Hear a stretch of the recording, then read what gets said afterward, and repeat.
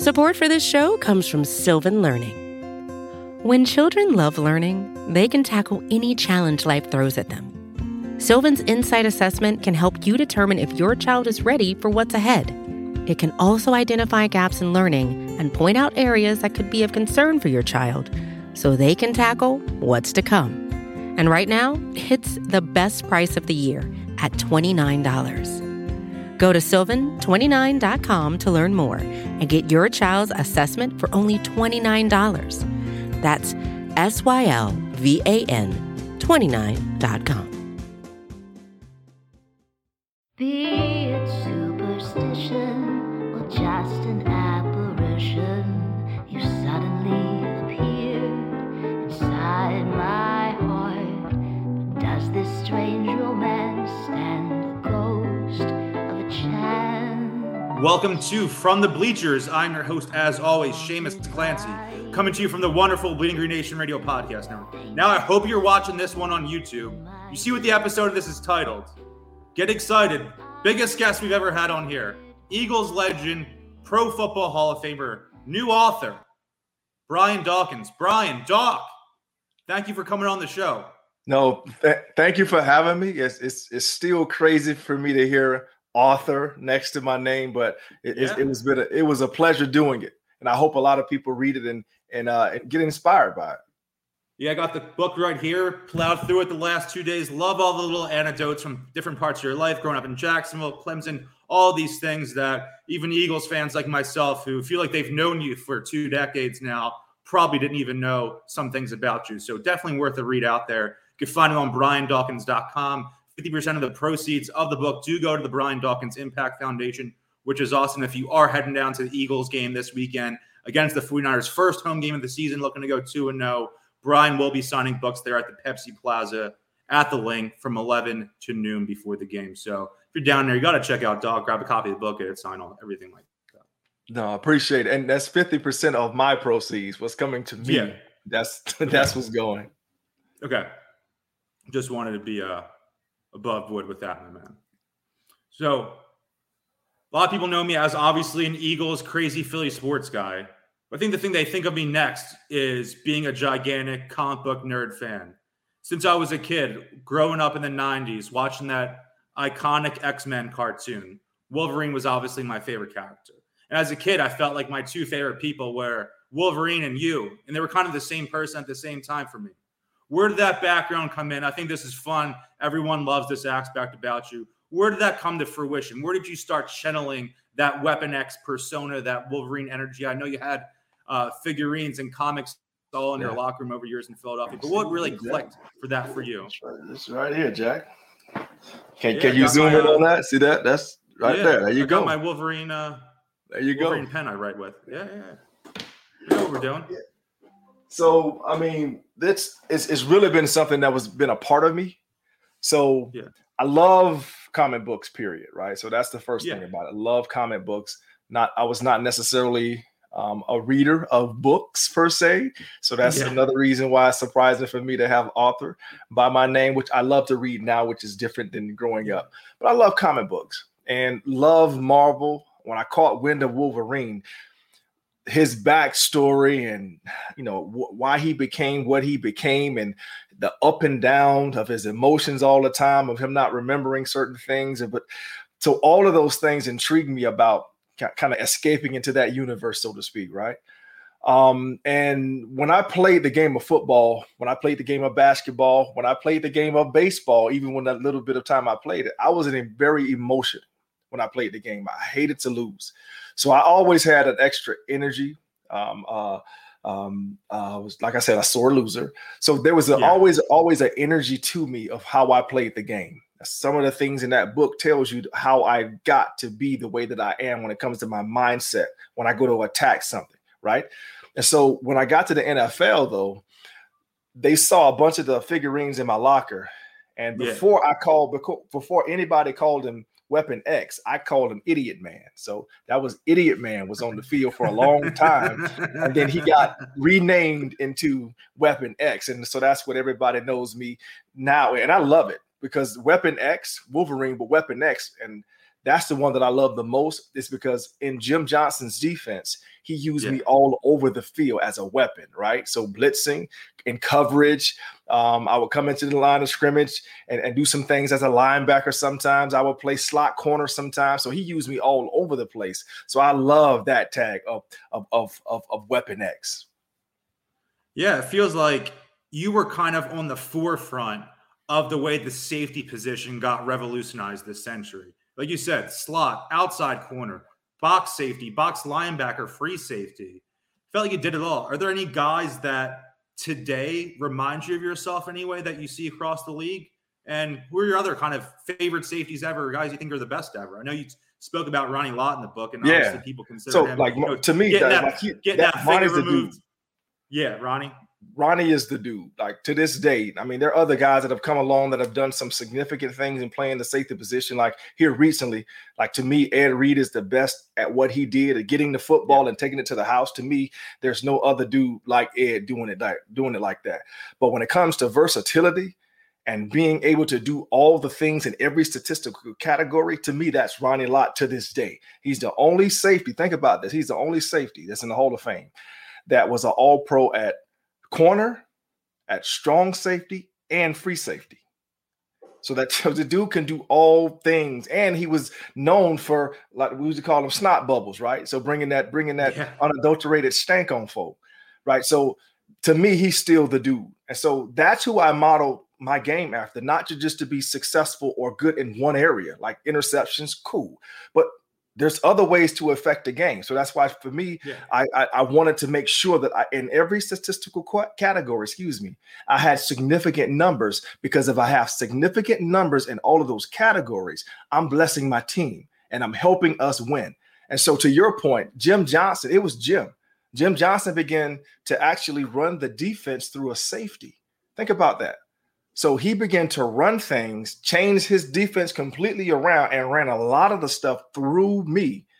And so he was really the introduction into the safeties, how they're being used today. I'm not saying other safeties in the past weren't versatile, because there were other guys that were versatile. But because of the way Jim used me, I believe that then you see the other guys come in, Troy and down the line. Now teams are saying that we have to have this type of jack of all trades at the safety position. But when I came out, that was like a bad thing, because I kept. Yeah, you kind of looked at as undersized, or a guy who maybe should have been a slot corner, or, needed to throw on 30 pounds and play outside linebacker or something. Yes. So that was a bad thing coming out. But now you're seeing teams, it's a premium to have a guy in your defense, in your secondary, that I call it to be a chess piece. Right? Chess piece can move, some chess pieces can move all over the board. Checkers, you can only go from one space to another. To me, that's the old way of playing the game of football at the safety position. That's why I never said I was a free safety. I always call myself a freelance safety, because I can do all of those things. Yeah, sometimes I wish we could insert 2002 Dawkins into the current Eagles defense and then just have the top unit in the league every single year. With this defensive line, I don't know if you saw on week one, but the Eagles defense did look pretty fierce out there. I did. And I would be a little bored, because if they're doing all the damage, that probably means that I won't be getting a chance to do some blitzing. So I probably will be a little bit bored. Yeah, I know you have some crazy stats where you're one of X amount of people to have, 25 sacks, 30 forced fumbles, 20 interceptions, stuff like that. So I don't want you to sell yourself short too much when you're talking about all those Ronnie Lott stats racking up and stuff like that too. No, I mean, listen, I know that I have advanced the safety position. Yeah. Right. I'm blessed to say that I advanced. And to me, that was my job, is to advance the safety position, to get it from someone just who's stay deep as the deepest. That's what's the old guard, right? If you're a strong safety, make sure you stay in the box and don't get caught in space, because for a strong safety in that position, you're a linebacker, and usually guys can't move because you're in the box. You have to be close to the line of scrimmage. No, I'm able to do all of these things. And because of that, I believe with the help of Jim Johnson and Emmett Thomas, I can't leave Emmett out, I was able to help the defensive coordinators see the benefit, once again, in having that dude in the secondary that can be a chess piece, that you can affect the offense in so many different ways. I think because of the way you changed the safety position and how unique it felt in Philadelphia. And as we talked about before, that Weapon X persona. In the book, like I've read through it, everyone should go out and grab a copy, try to go on BrianDawkins.com. You talk about how you easily cultivated a relationship with the fandom in this city. And it's obviously, as you've written there, it's not like this in other places, sometimes for the best, sometimes for the worst. So what do you think made you instantaneously, it seems, connect with fan bases of all generations? You know, I grew up in the prime, like I was, in grade school during that early Eagles run, going to all those NFC championship games. So always you, Doc, Trot, B. West, all my favorite players growing up. But then there's people like my dad who grew up during the Jaworski era. Mm-hmm. Still your favorite player. You have kids now, probably younger than me, who still look up your number up top with the link and think that guy was the man. Or guys who grew up even, I have season tickets with guys who've been going since they were at Franklin Field, Penn Stadium. Wow. I look at you that way. Yeah. So what do you think did that? So in the book, you know this. Yeah. I've always had to grind and outwork people for what I've earned. It was things weren't given to me. Things weren't said, well, look at him. He looks like, and I have a friend that says it like this. He doesn't look like an avatar, right? I didn't necessarily look the part.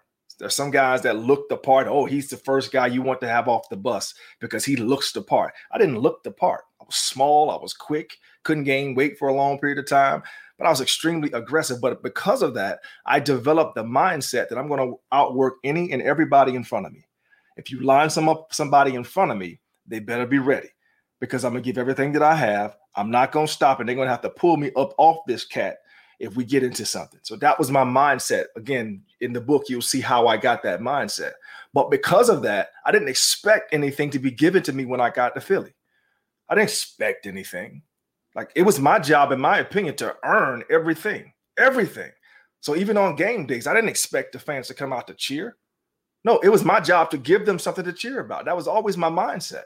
So I didn't expect things. I expected to earn every doggone right to go out. And the other thing is the passion that I live life with, play the game with, like, that's blue collar. That's not giving up. That's and me not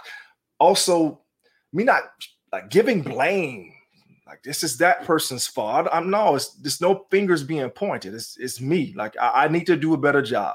Even if I didn't necessarily do something, like, it's something I still need to get better at. So there's no need for me to point the finger at nobody else. Let me handle mine first. And then if I can handle mine, I can then ask my teammates to step their game up because I'm doing that, right? So I believe that kind of fight, that kind of drive, that kind of blue collar work mentality to earn everything, not blaming somebody and taking responsibility. I believe that is what the Philadelphia fan and the fact that I show my emotions. Like, I don't care about you. Yeah, crawling out of the tunnel. Everyone ate that up. I show my emotions. So I believe that is what something that every generation can feel, right? No matter what generation. Like, if, in Troy's speech, Troy Polamalu at a Hall of Fame speech, he talked about one of the greatest compliments that you can be given from one of the former Steelers that have set the pedigree, set the bar, so to speak, is you could have played in our era, right? Yeah. So I believe that the way that I play the game, the way that I played the game could be placed in whatever era you put me into because of my mentality, because of the way that I work, the passion that I live with, and me willing to outwork any and everybody around me. I believe I would have had success in whatever area you put me in. Yeah. And I think that just speaks to the greatness, and that's why people automatically connected with you here. Support for this show comes from Sylvan Learning. As a parent, you want your child to have every opportunity, but giving them the tools they need to tackle every challenge, that takes a team. Now more than ever, educational support tailored exactly to what your child needs can make all the difference. That's why parents have trusted Sylvan Learning for 45 years as the ultimate teammate in their child's educational journey, instilling in them a love for learning and a passion for reaching the next level. And Sylvan's Insight Assessment can identify gaps in learning and areas that could be of concern for your child. It's a 360-degree view into your child's learning that you can't find anywhere else, and helps ensure that your child didn't miss something in school that might put them at a disadvantage in the future. And right now, it's the best price of the year at $29. Go to sylvan29.com to learn more and get your child's assessment for only $29. That's SYLVAN 29.com. Hey, this is Scott Galloway, author, professor, entrepreneur, and most importantly, host of the Prop G podcast. We got a special series running on right now called The Future of Work, where I answer all your questions on, surprise, the future of work. Questions including, what are we missing when we work remotely? Or how do we handle work-life balance when a major opportunity comes knocking? From the provocative to the technical, we're offering insights you won't want to miss. So tune in to The Future of Work, a Prop G Pod special sponsored by Canva. You can find it on the Prop G Pod wherever you get your podcasts.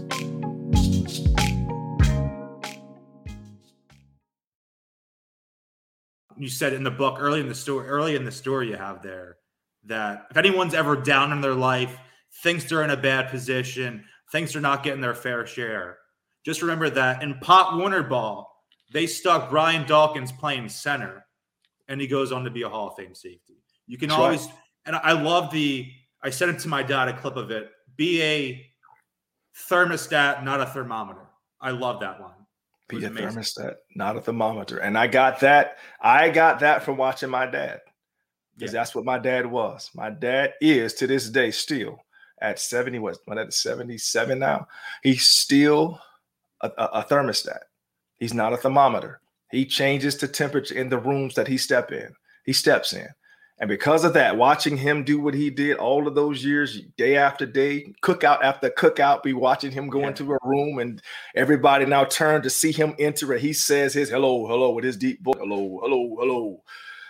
The temperature changes, and he would begin to do things and mess with people to, make them laugh and stuff like that. But I watched him.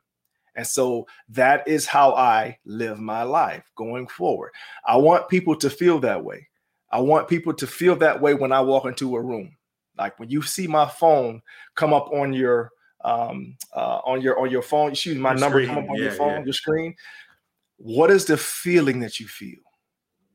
Right. It should be one that you can't wait to talk to me, because we're going to get hype. We're going to have some passionate conversation. It's going to be some deep stuff, and you're going to feel so much better after we finish talking.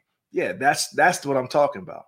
And so that's how I feel today when you join the podcast. But that's the point, right? That's the point. Yeah. That's the point. And the other thing is this: I take then responsibility for my attitude. I take ownership of my attitude. That's one of the most important things, is my attitude. Nobody has control over my attitude. Nobody pushes my buttons, so to speak. Nobody has their hands on my buttons. Nobody's controlling me like a puppet, saying something and then I react to that. No, my attitude and my character says, no, I get a chance to respond to that or not. I can leave the offense that has been given to me. I can leave that offense right there, and I can move on about my day and have a blessed one.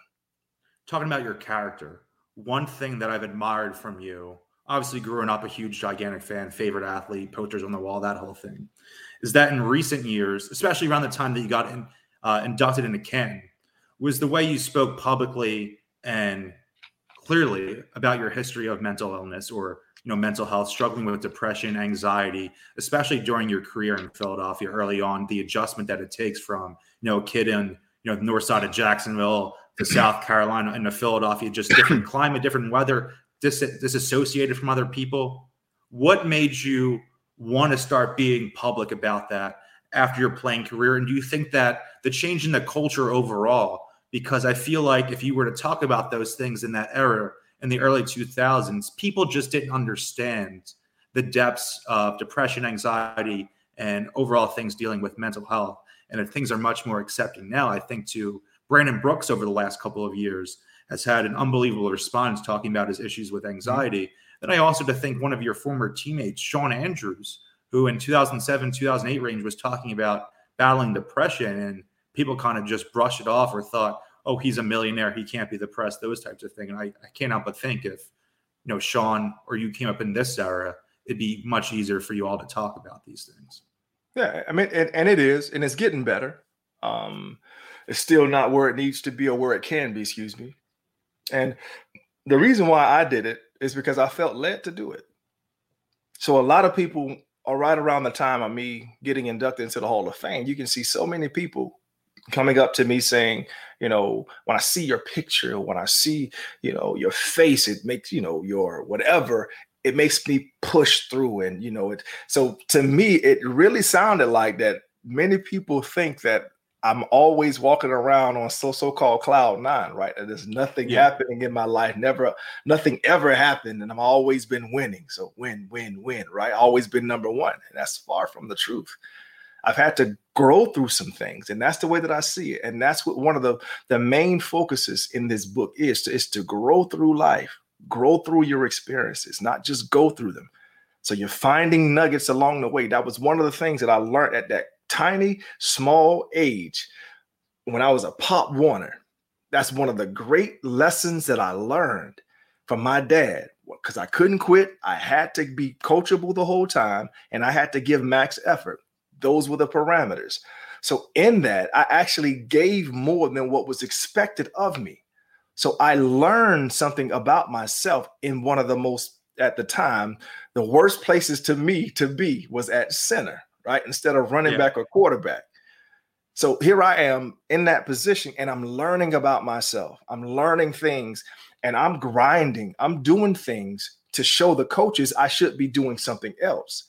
So I'm leading, and so in conditioning tests or conditioning after practice, I'm always first or second.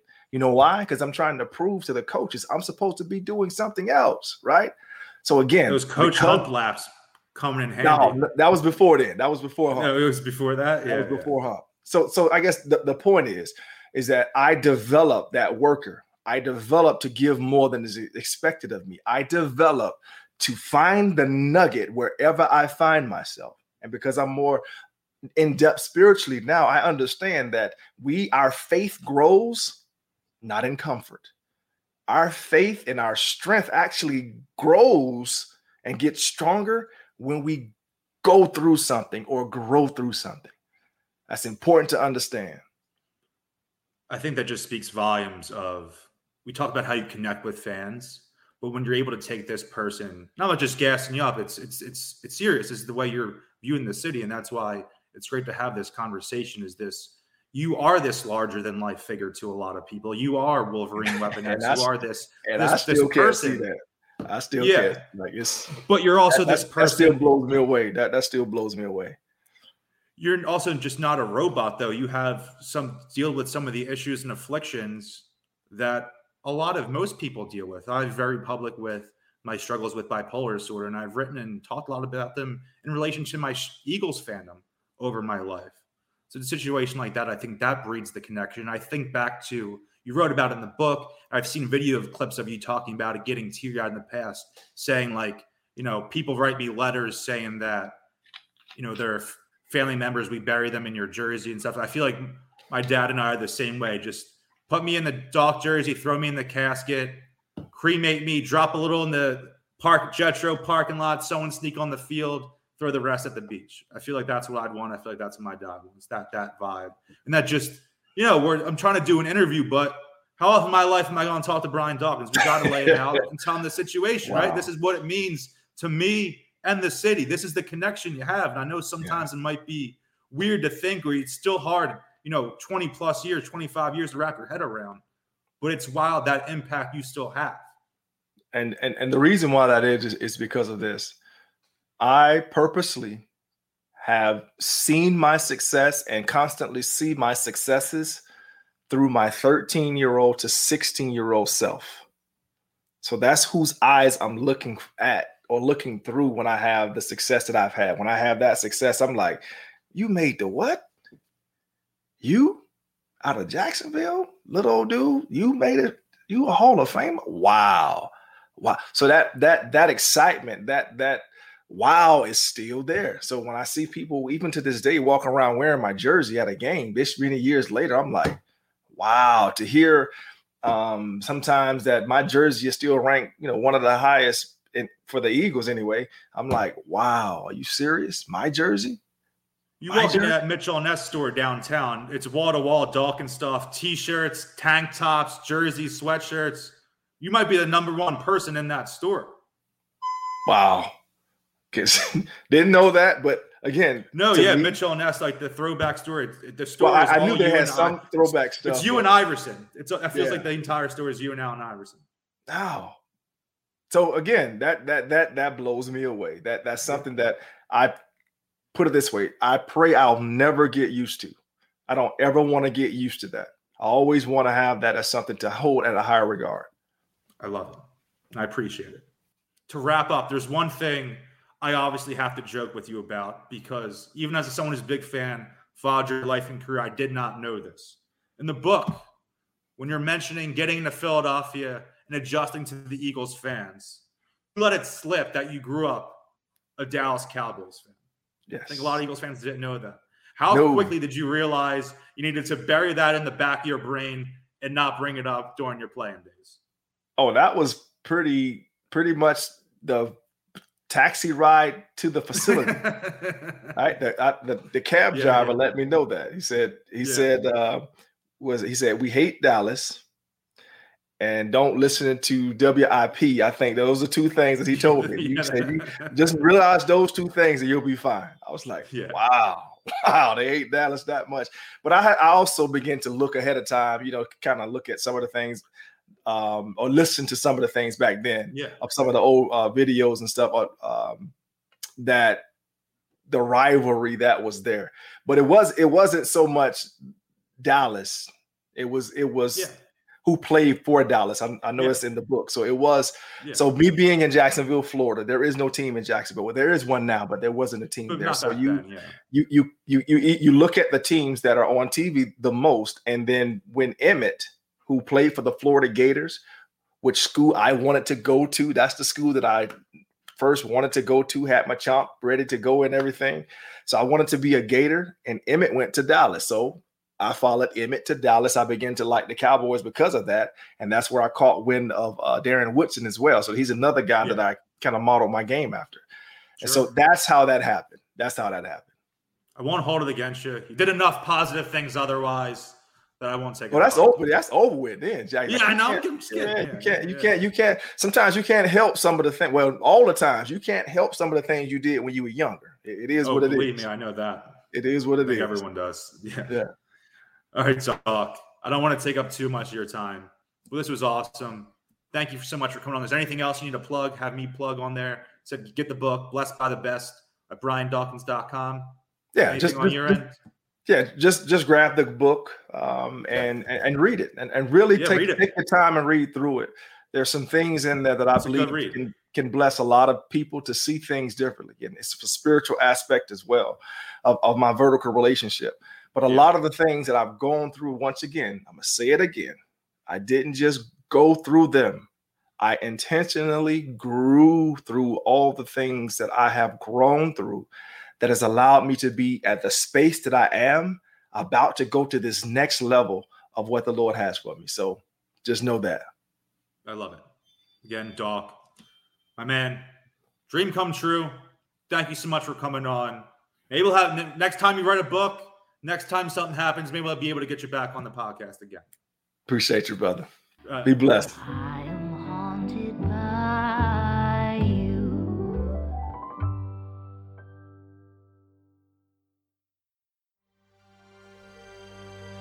BGN.